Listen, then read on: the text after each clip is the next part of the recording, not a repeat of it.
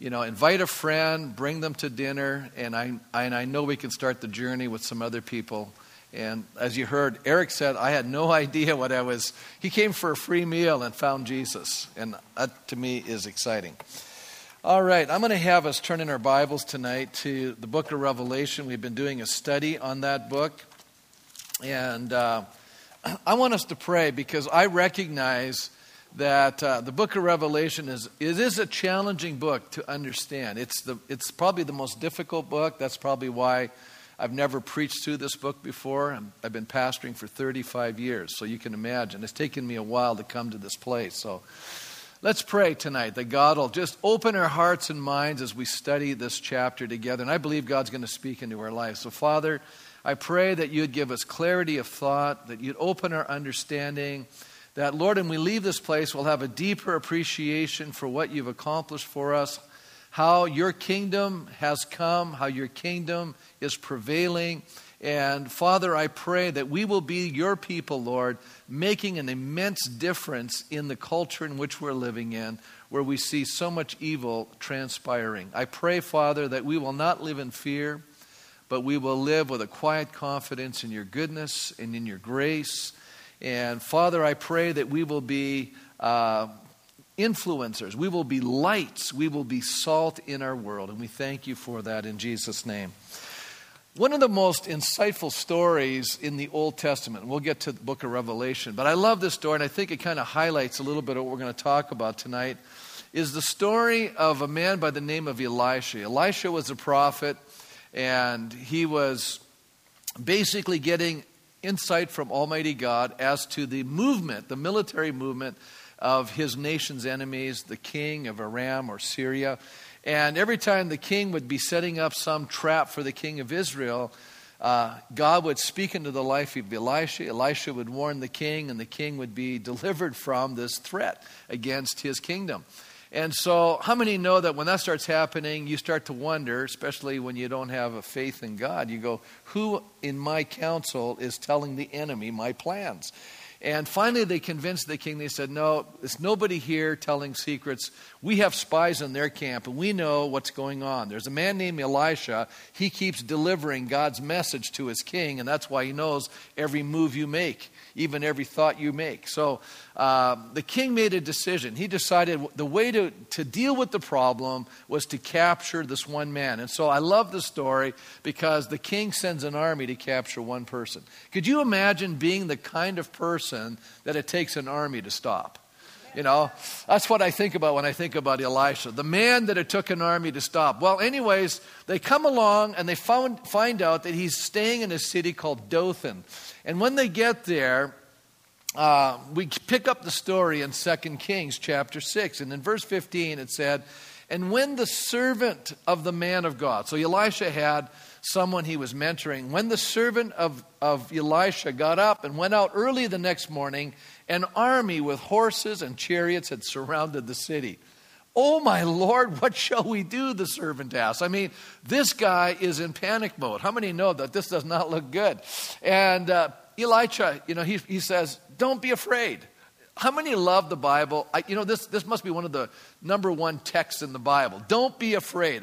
It just tells you as human beings how often we're fearful of what's happening in our lives. And so he said, don't be afraid. Those who are with us are more than those who are with them. Now, I'm sure when Elisha said this, his servant looked at him and went, really? Come on now. There's a whole army here to arrest this one guy.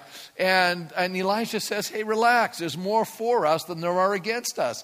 And he couldn't see it. And then we get this beautiful prayer. This is an insight into something I think we all need to see. He said, and Elisha prayed, O Lord, open his eyes so he may see. That's my prayer for us tonight. Open our eyes so we can see.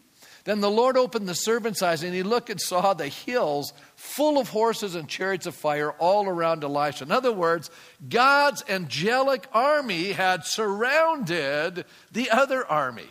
And so what Elisha was seeing was a lot different than what his servant had seen. So that's why he could say with confidence, there's more for us than there are for them. Isn't that an amazing thought? I love this story. And so then we read, as the enemy came down toward him, Elisha prayed to the Lord, strike them, these people, with blindness. And so he struck them with blindness as Elisha had asked. And if you continue the story, they come up and they said, we're looking for, they're blind now. They're groping about. They're saying, we're looking for this man named Elisha. He goes, I know the guy. How many know? He's the guy, right? He says, and I know where he is. Follow me. And so Elisha leads them from the city of Dothan to the capital city where the king of Israel is, to Samaria.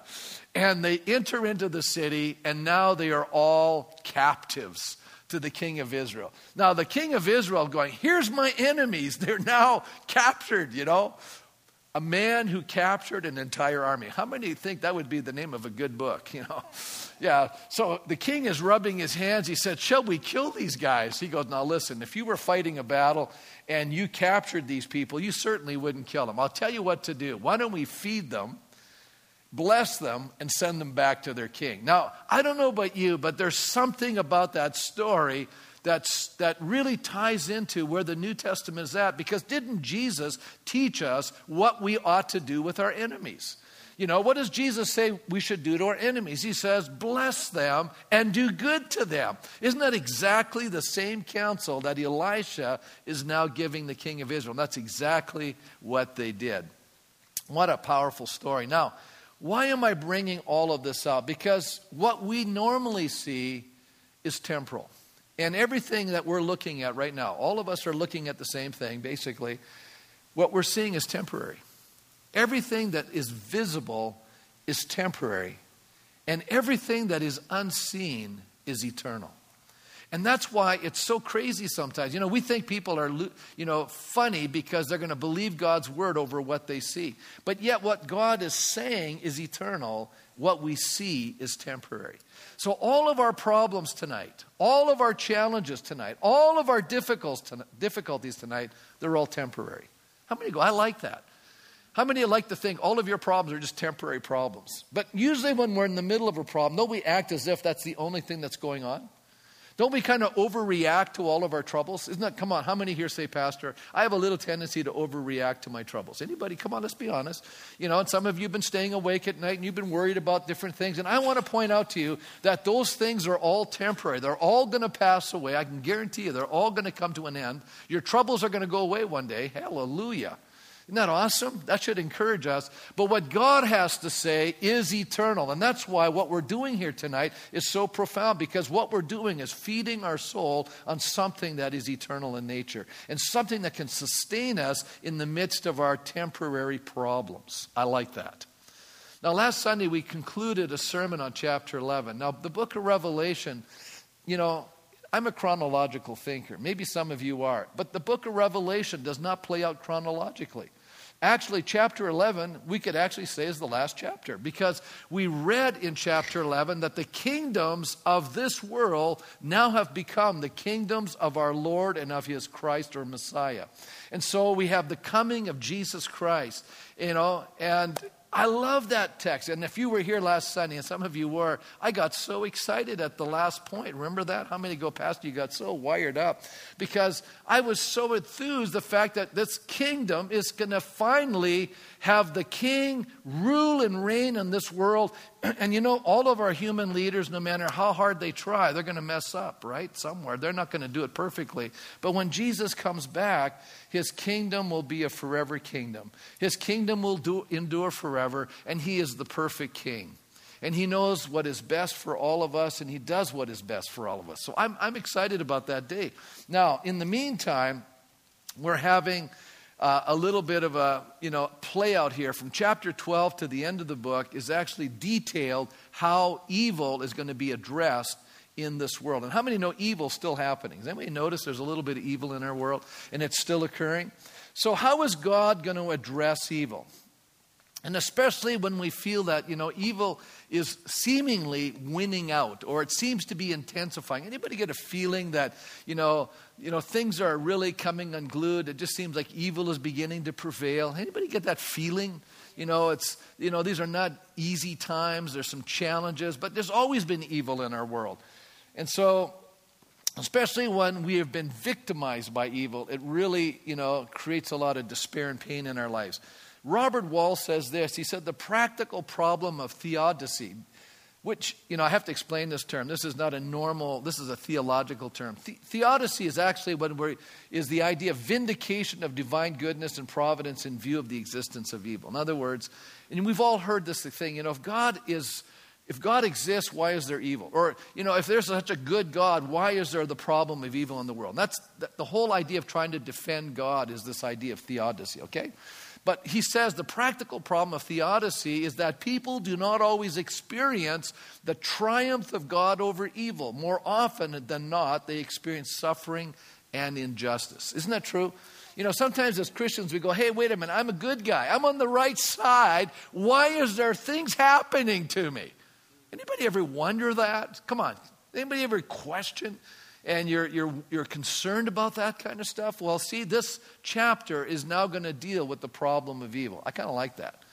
So what does the Bible have to say about, what's going to happen to evil?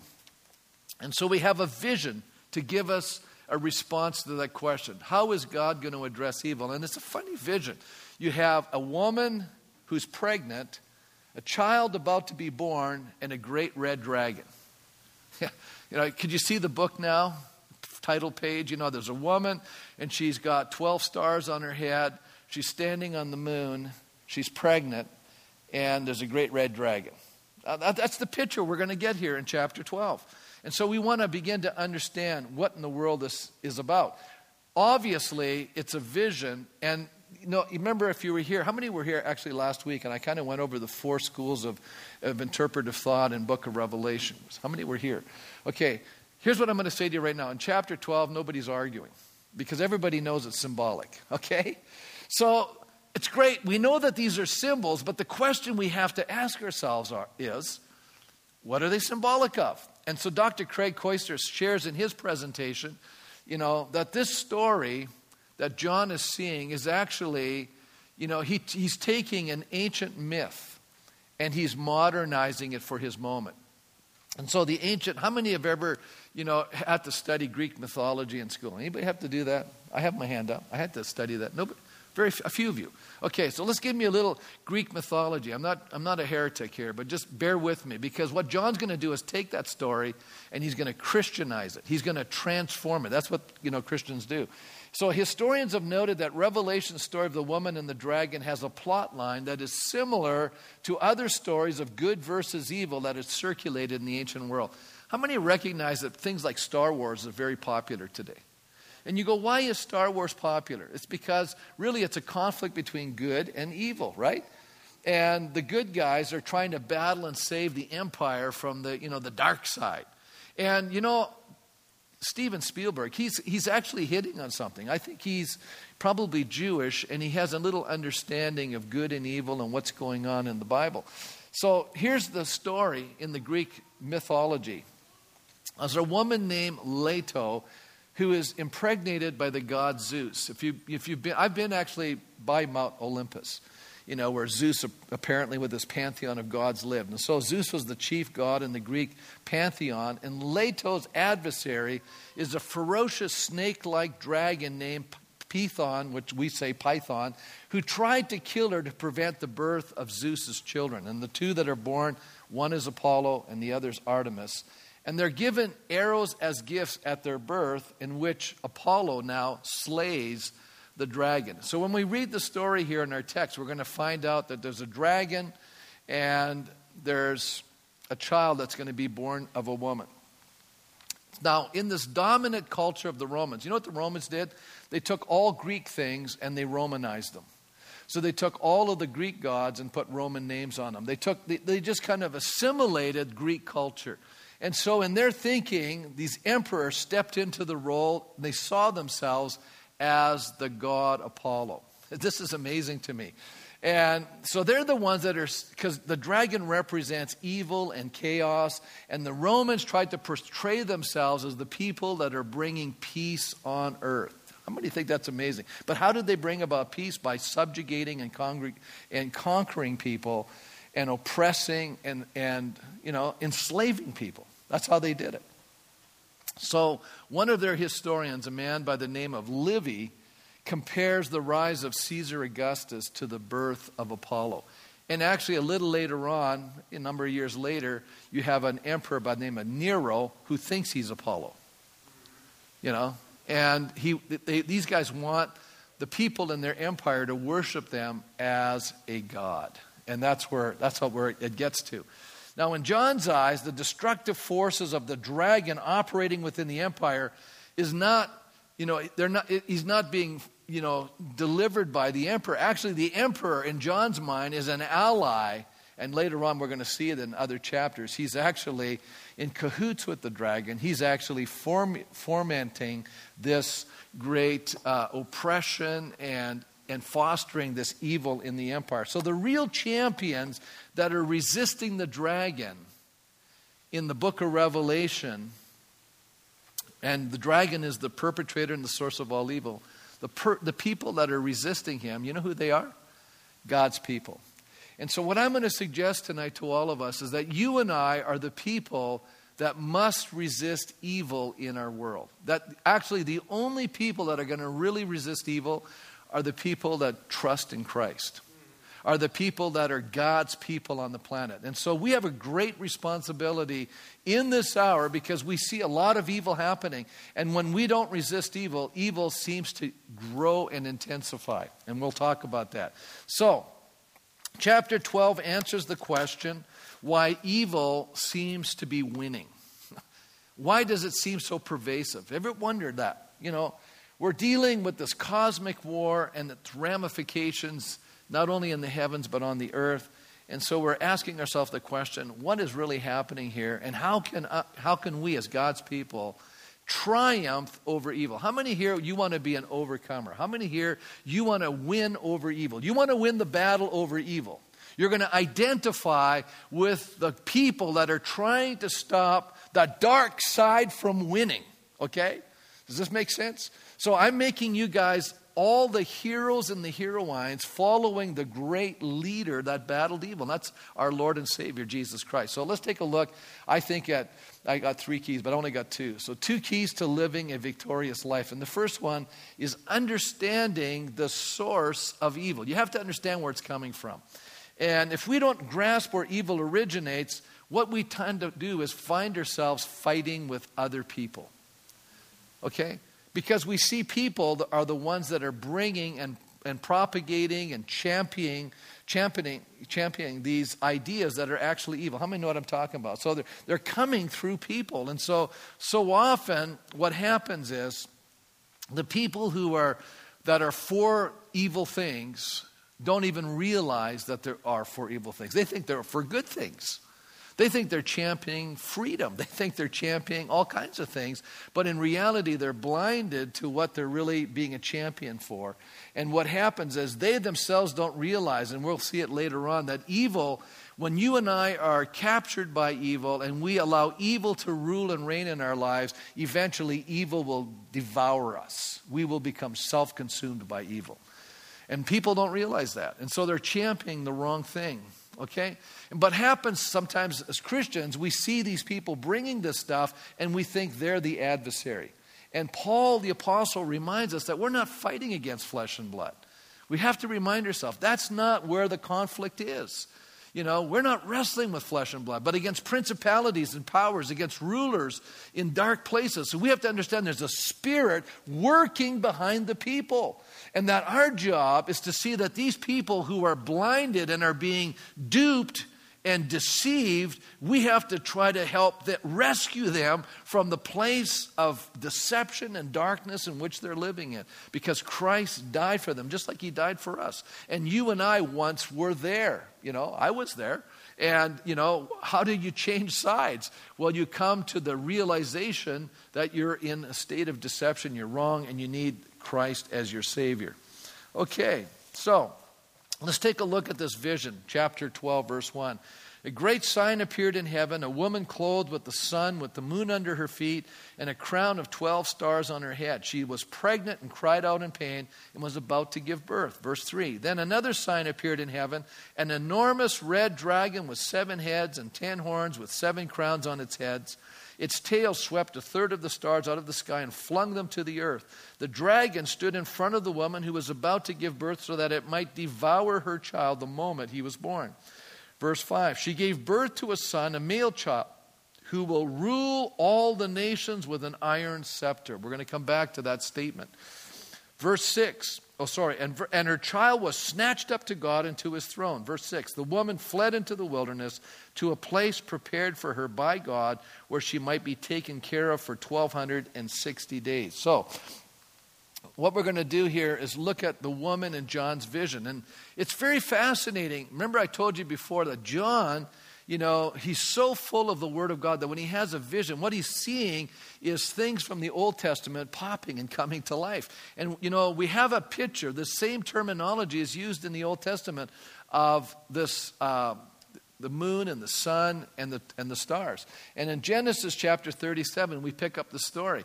Remember Joseph, he's one of 12 sons of a man named Jacob or Israel.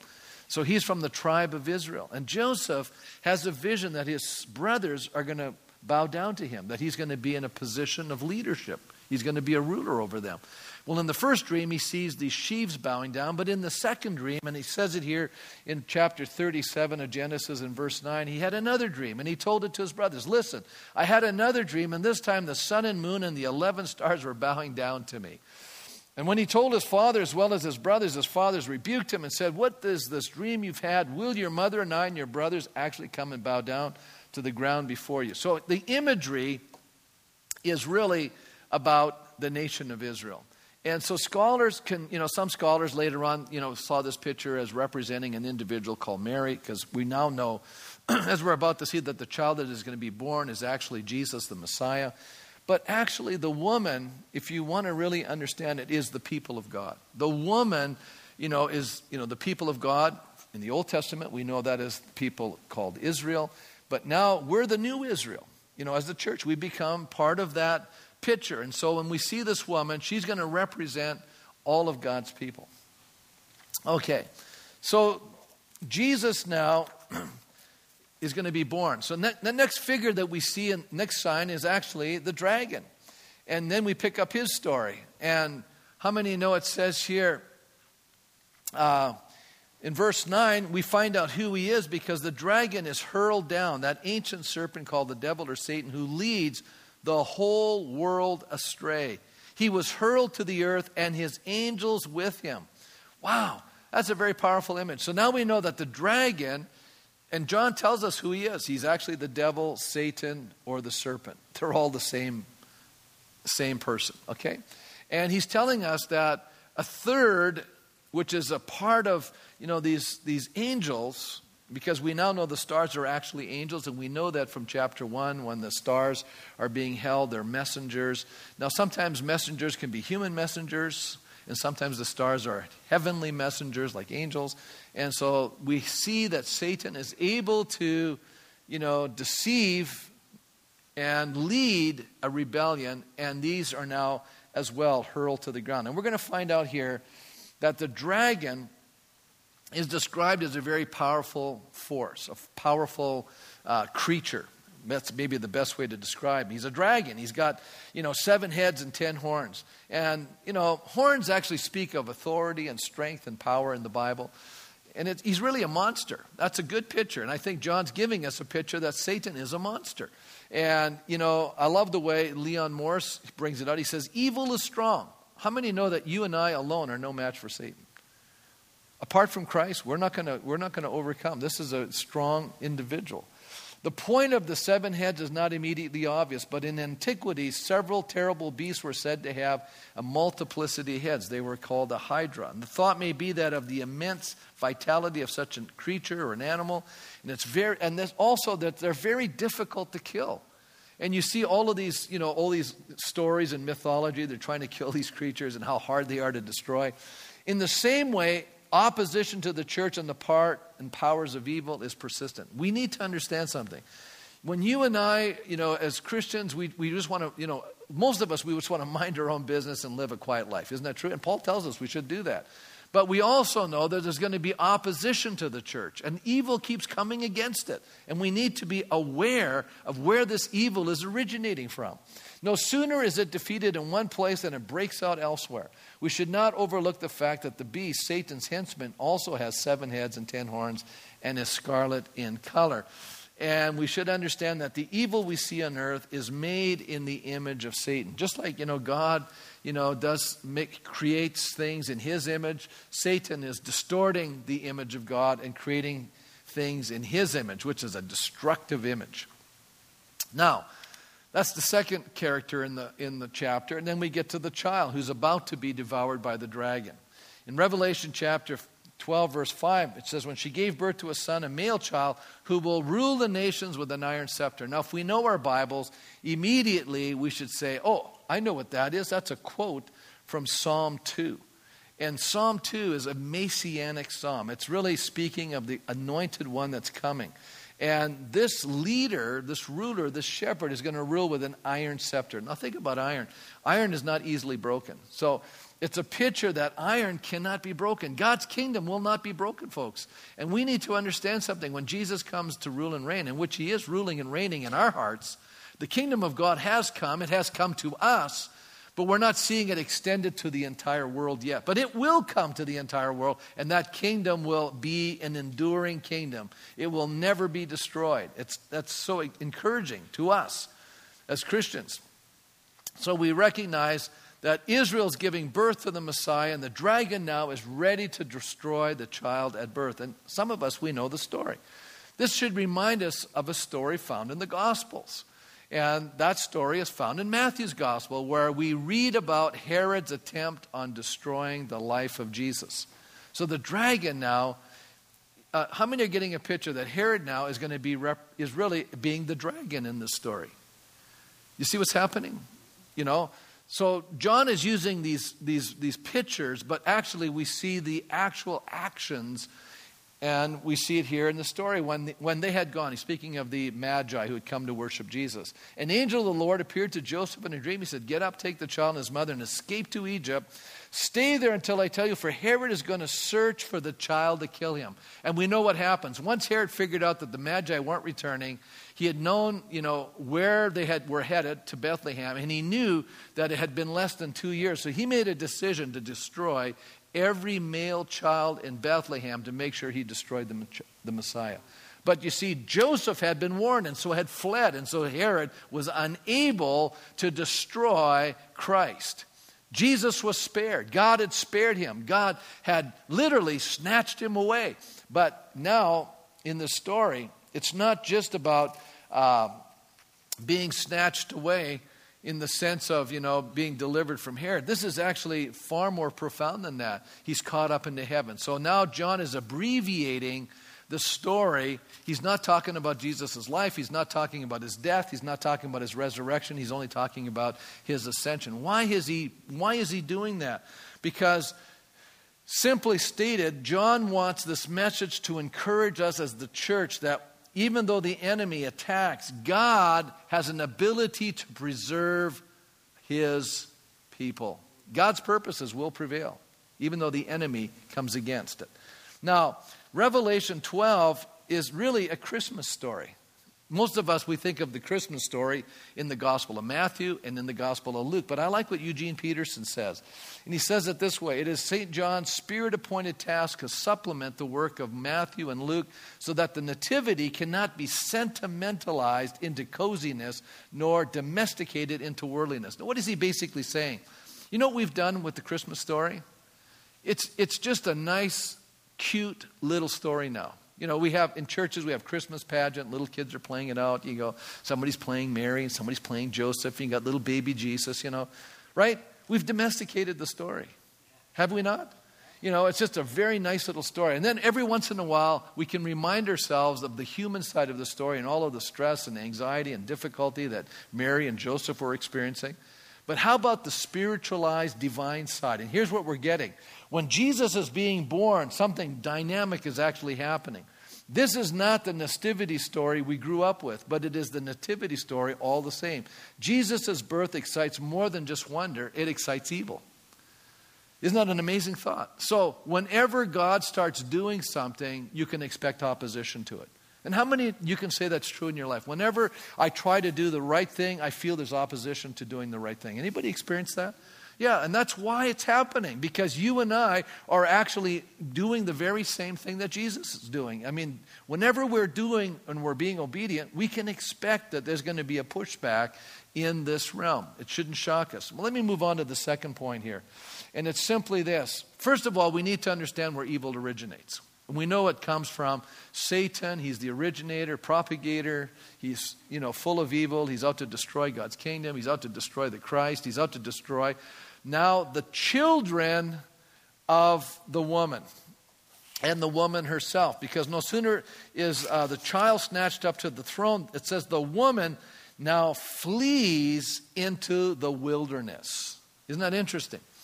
To a place prepared for her by God. Now, how many know that the wilderness actually has two meanings in the Bible?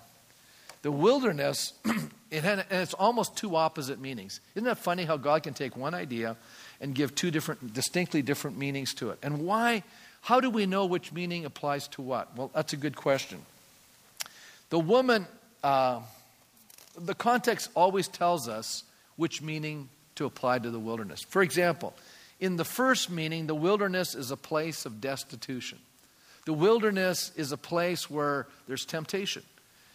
God brings his people into the wilderness, they're tempted. Jesus goes into the wilderness, he's tempted. There's a sense of lack in some sense. There's a sense of testing. There's a sense of difficulty. And, look in your own lives. God many times leads us out of our bondage. We're brand new Christians. We give our lives to Christ. It's all exciting. Isn't that true? Boy, we're all overjoyed. And all of a sudden, we're tested. How many go, that's been my experience. I become a Christian and then I'm tested. And I'm in this wilderness and I'm wondering, hey, where is God? Doesn't he care about me anymore? And why is it so hard to be a Christian right now? And I used to be able to pray and God would answer just like that. And now I'm praying and there's no answer. There seems to be a delay. And I'm wondering, why is there, I'm questioning everything right now. I'm in the wilderness. I'm being tested in this wilderness. Now that's one description of the wilderness. But let me paint a different picture of the wilderness for you. Because why did God lead them into the wilderness? Well, he delivered them out of bondage, which is Egypt, and he brought them into the wilderness. But what did he do there in the wilderness? They were called to the wilderness in order to worship. He said, let my people go that they might worship me. And so they come into the wilderness, and it's in the wilderness that God reveals himself to the nation of Israel. Isn't that true?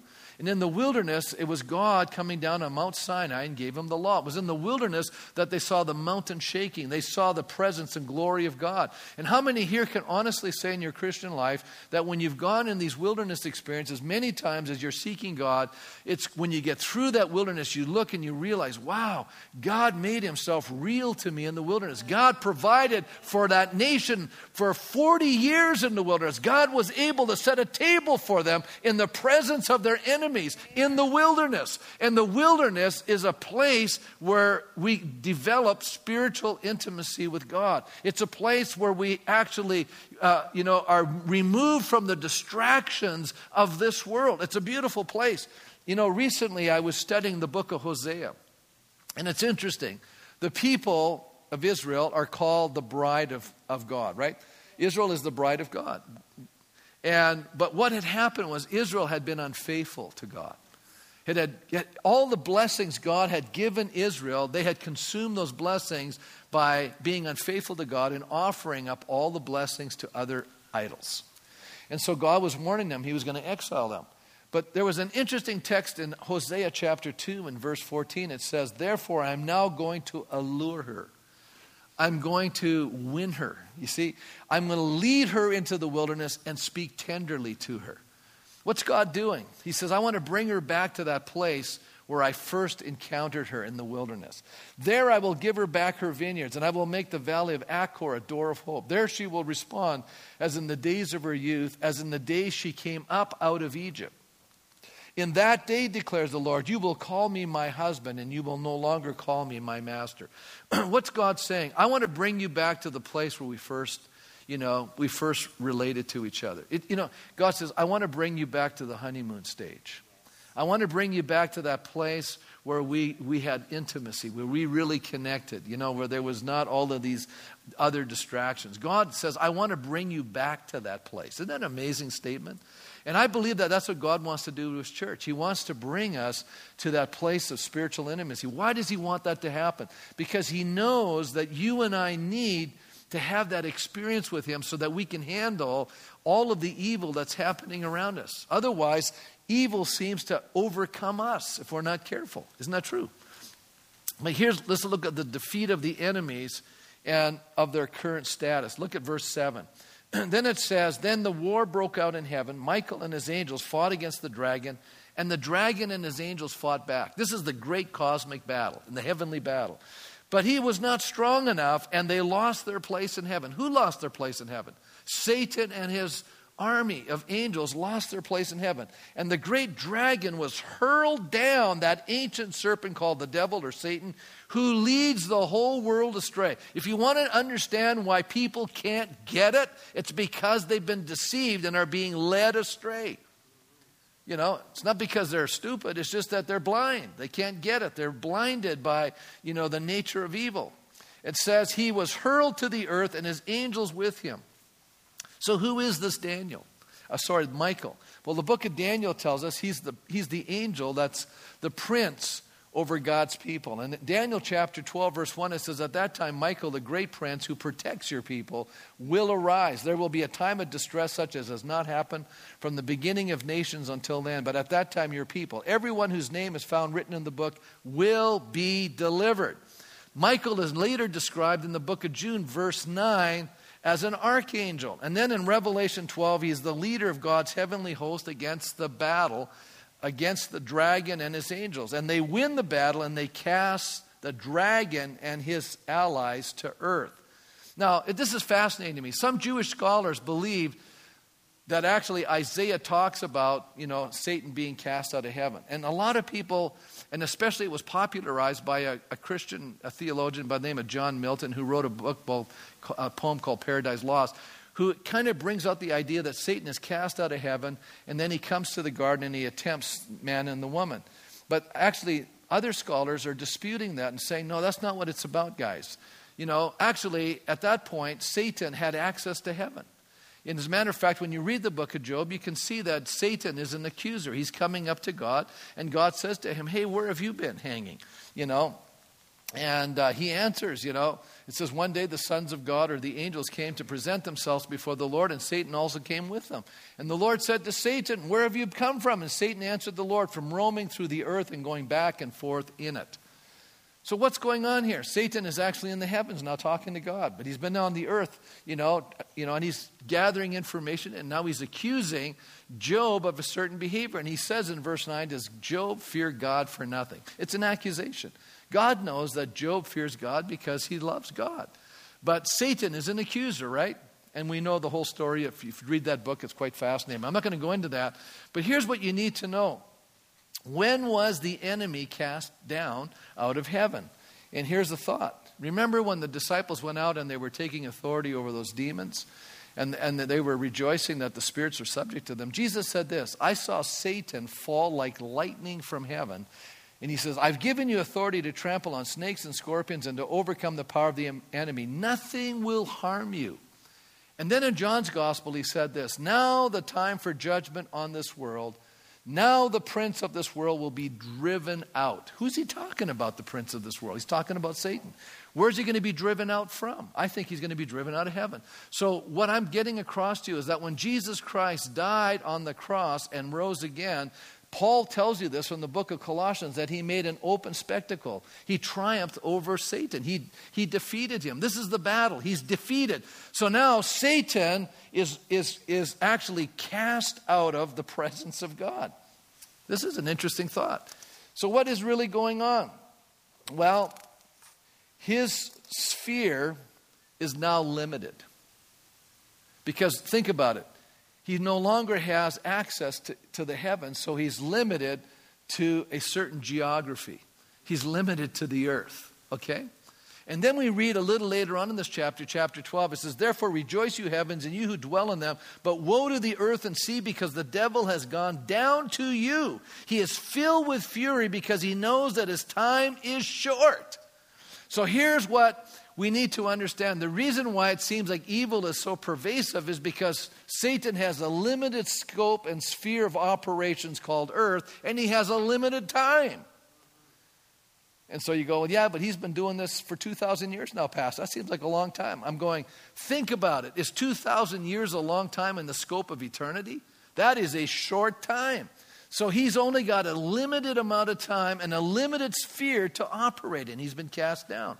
Now, knowing all of this, how do we have victory when we have an adversary in the sphere in which we're living in?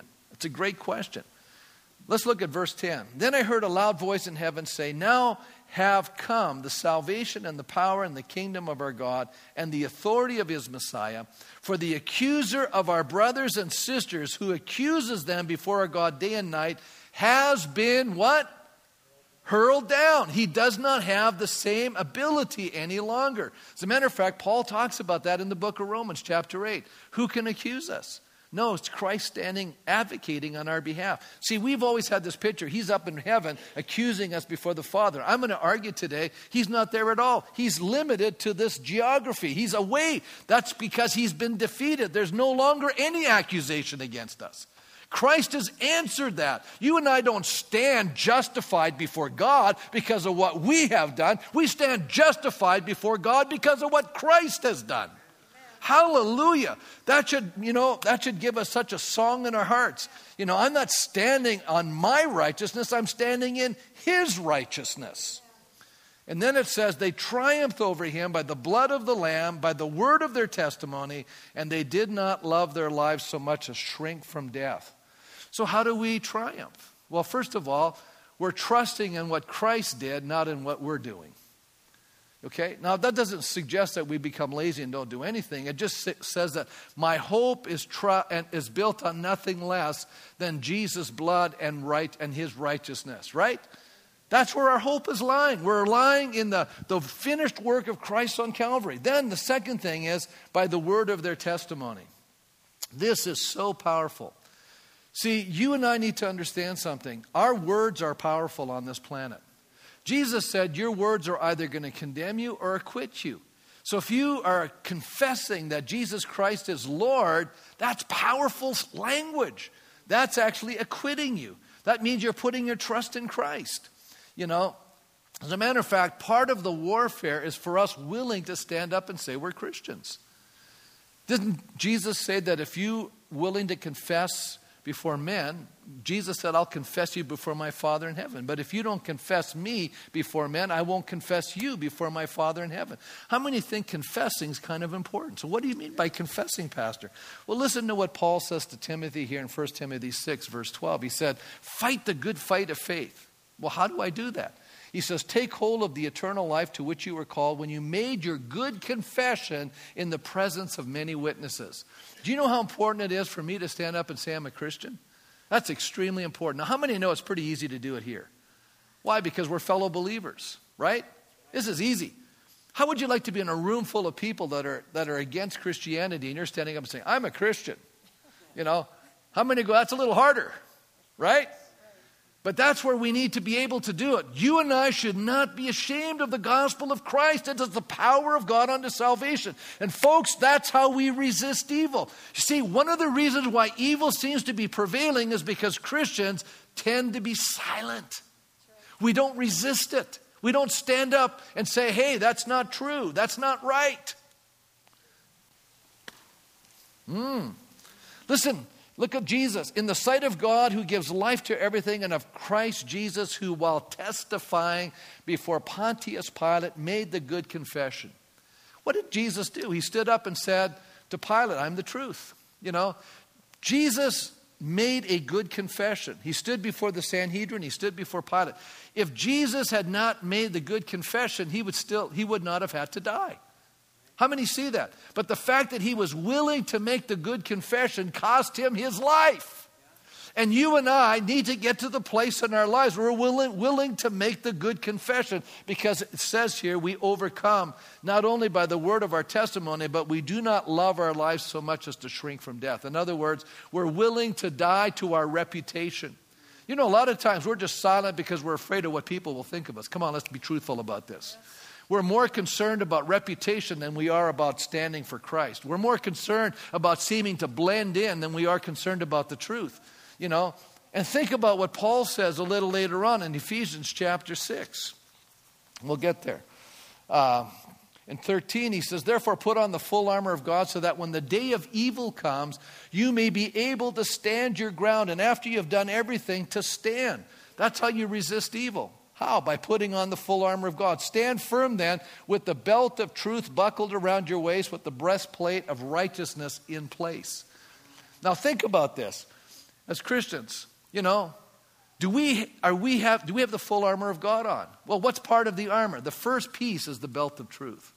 And what is our society talking about today? There is no truth. And the moment you say, well, no, there is truth, you've got the belt of truth on. And how many know that what happens is when we're really lax, can you imagine getting ready to fight a war and you're going, oh, I'm so tired of wearing this crazy junk. I'm going to take off this breastplate of righteousness, throw it to the side, lay my shield down. Meanwhile, arrows are flying at me. I mean, you'd go, well, that's ridiculous. What soldier in his right mind fighting a battle is going to get rid of his armor so that he's defenseless in the battle? You'd go, he's crazy, right?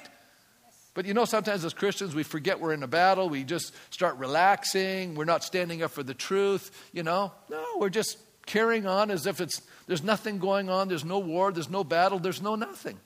I think we have to understand something. There is a major spiritual battle going on, and it's for the souls of people, and it's for our own soul, and we just better get our heads in the game kind of a thing and recognize evil is out there, and the reason why it seems so strong is because we become very complacent toward it. You know, I just love what John Klooster says, and I think this is what this chapter is answering. The reason why evil seems so powerful and persuasive and prevailing, and he says it this way, John recognized that it's easy to think of evil working relentlessly on earth because it's so powerful. But now he's going to turn the perception upside down. You know, for John, evil seems relentless not because it's so powerful, but because it's so desperate and it's losing. How many have ever thought of it that way? Limited sphere, limited time. You know, think about it. I'm going to give you an illustration. In World War II, the Allies invaded Normandy. How many know, in essence, once they landed in Europe, that was really, the battle was now all but done. You know, the enemy was now, they're not going to win this war. But you know what they did? There was another battle a little further on around where Belgium is and France, a battle called the Battle of the Bulge. How many have heard of that? That was the last great German offensive. They were pushing everything they had against the Allies. Okay? At that point, if you would have talked to an Allied soldier, hey, you guys are winning, he'd go, are you kidding? We're in a desperate toe-to-toe fight. But the reality was, that was all they had left. And after that, that was going to be the collapse of the war. Okay? You need to understand, where are we right now? If Normandy is the battle that Jesus fought on Calvary, we're at the Battle of the Bulge right now. I'm giving you that analogy. And you need to understand it. Yeah, there's evil, but it's losing. And the best way to respond to evil is to resist it, knowing that it cannot win out in the end. I like that. Wow, is that ever great? Well, let me close, because I've run out of time. Okay.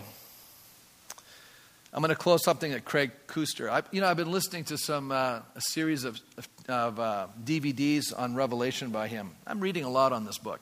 He says this, John assumes, and I think rightly, that people order their lives with an eye to what they believe has the ultimate place. So whatever you think is the most important thing, you're going to focus your life there. That's what he's saying. The dragon personifies deception, brutality, arrogance, and injustice. It's easy to see why people might think those forces run the world and why they might respond by simply giving in and going along. Isn't that kind of the temptation today? Giving in and going along. That's what's happening. John, however, recognized that the forces of evil operate in part by trying to breed a cynical complacency about the world. He challenges the idea that destructive forces can have ultimate place by showing that the power of the Creator is superior and different from that of the destroyers. And we read that at the very end when the serpent now spews water like a river to overtake the woman and sweep her away with the torrent. And yet we read, but the earth opens its mouth and swallows the river that the dragon had spewed. In other words, God has a way of taking care of his people. God has a way of allowing righteousness to triumph over evil. But you know what has to happen in our lives? We have to be willing to resist evil. And I believe that's the great challenge that we're faced with in this moment in our lives. Because we see evil all around us. And wherever we don't stand, evil prevails. And whenever we resist and stand, it backs down.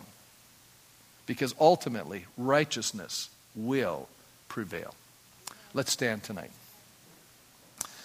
Well, it's a very symbolic chapter. How many go? There was a lot there. Lots of symbols. Trying to unpack it. I think this chapter is dealing with, the origin of evil. I think it's dealing with, the power of God over evil. And it's challenging us as believers, to know that evil will not prevail. That God's plan and purposes will prevail in our lives. But I think what has to happen, and this is probably true of all of us, for us to fight the good fight, for us to maintain that profession of faith, we need moral courage. How many go, that's true? We really do need moral courage. So what will it take to have more moral courage? I think we need to be in the wilderness with God. I think we need an encounter with God. We need to be full of the Spirit of the living God. Isn't it true that so often we have all these distractions around us and we have all these challenges before us?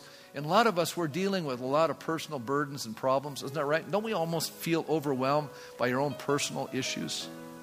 So that we don't seem to be able to handle the real battle that's happening because we're so consumed with our own challenges. And yet I think God's Spirit needs to come and fill our hearts. That you and I should not be moved by the things we're seeing, but by what God's Word is declaring.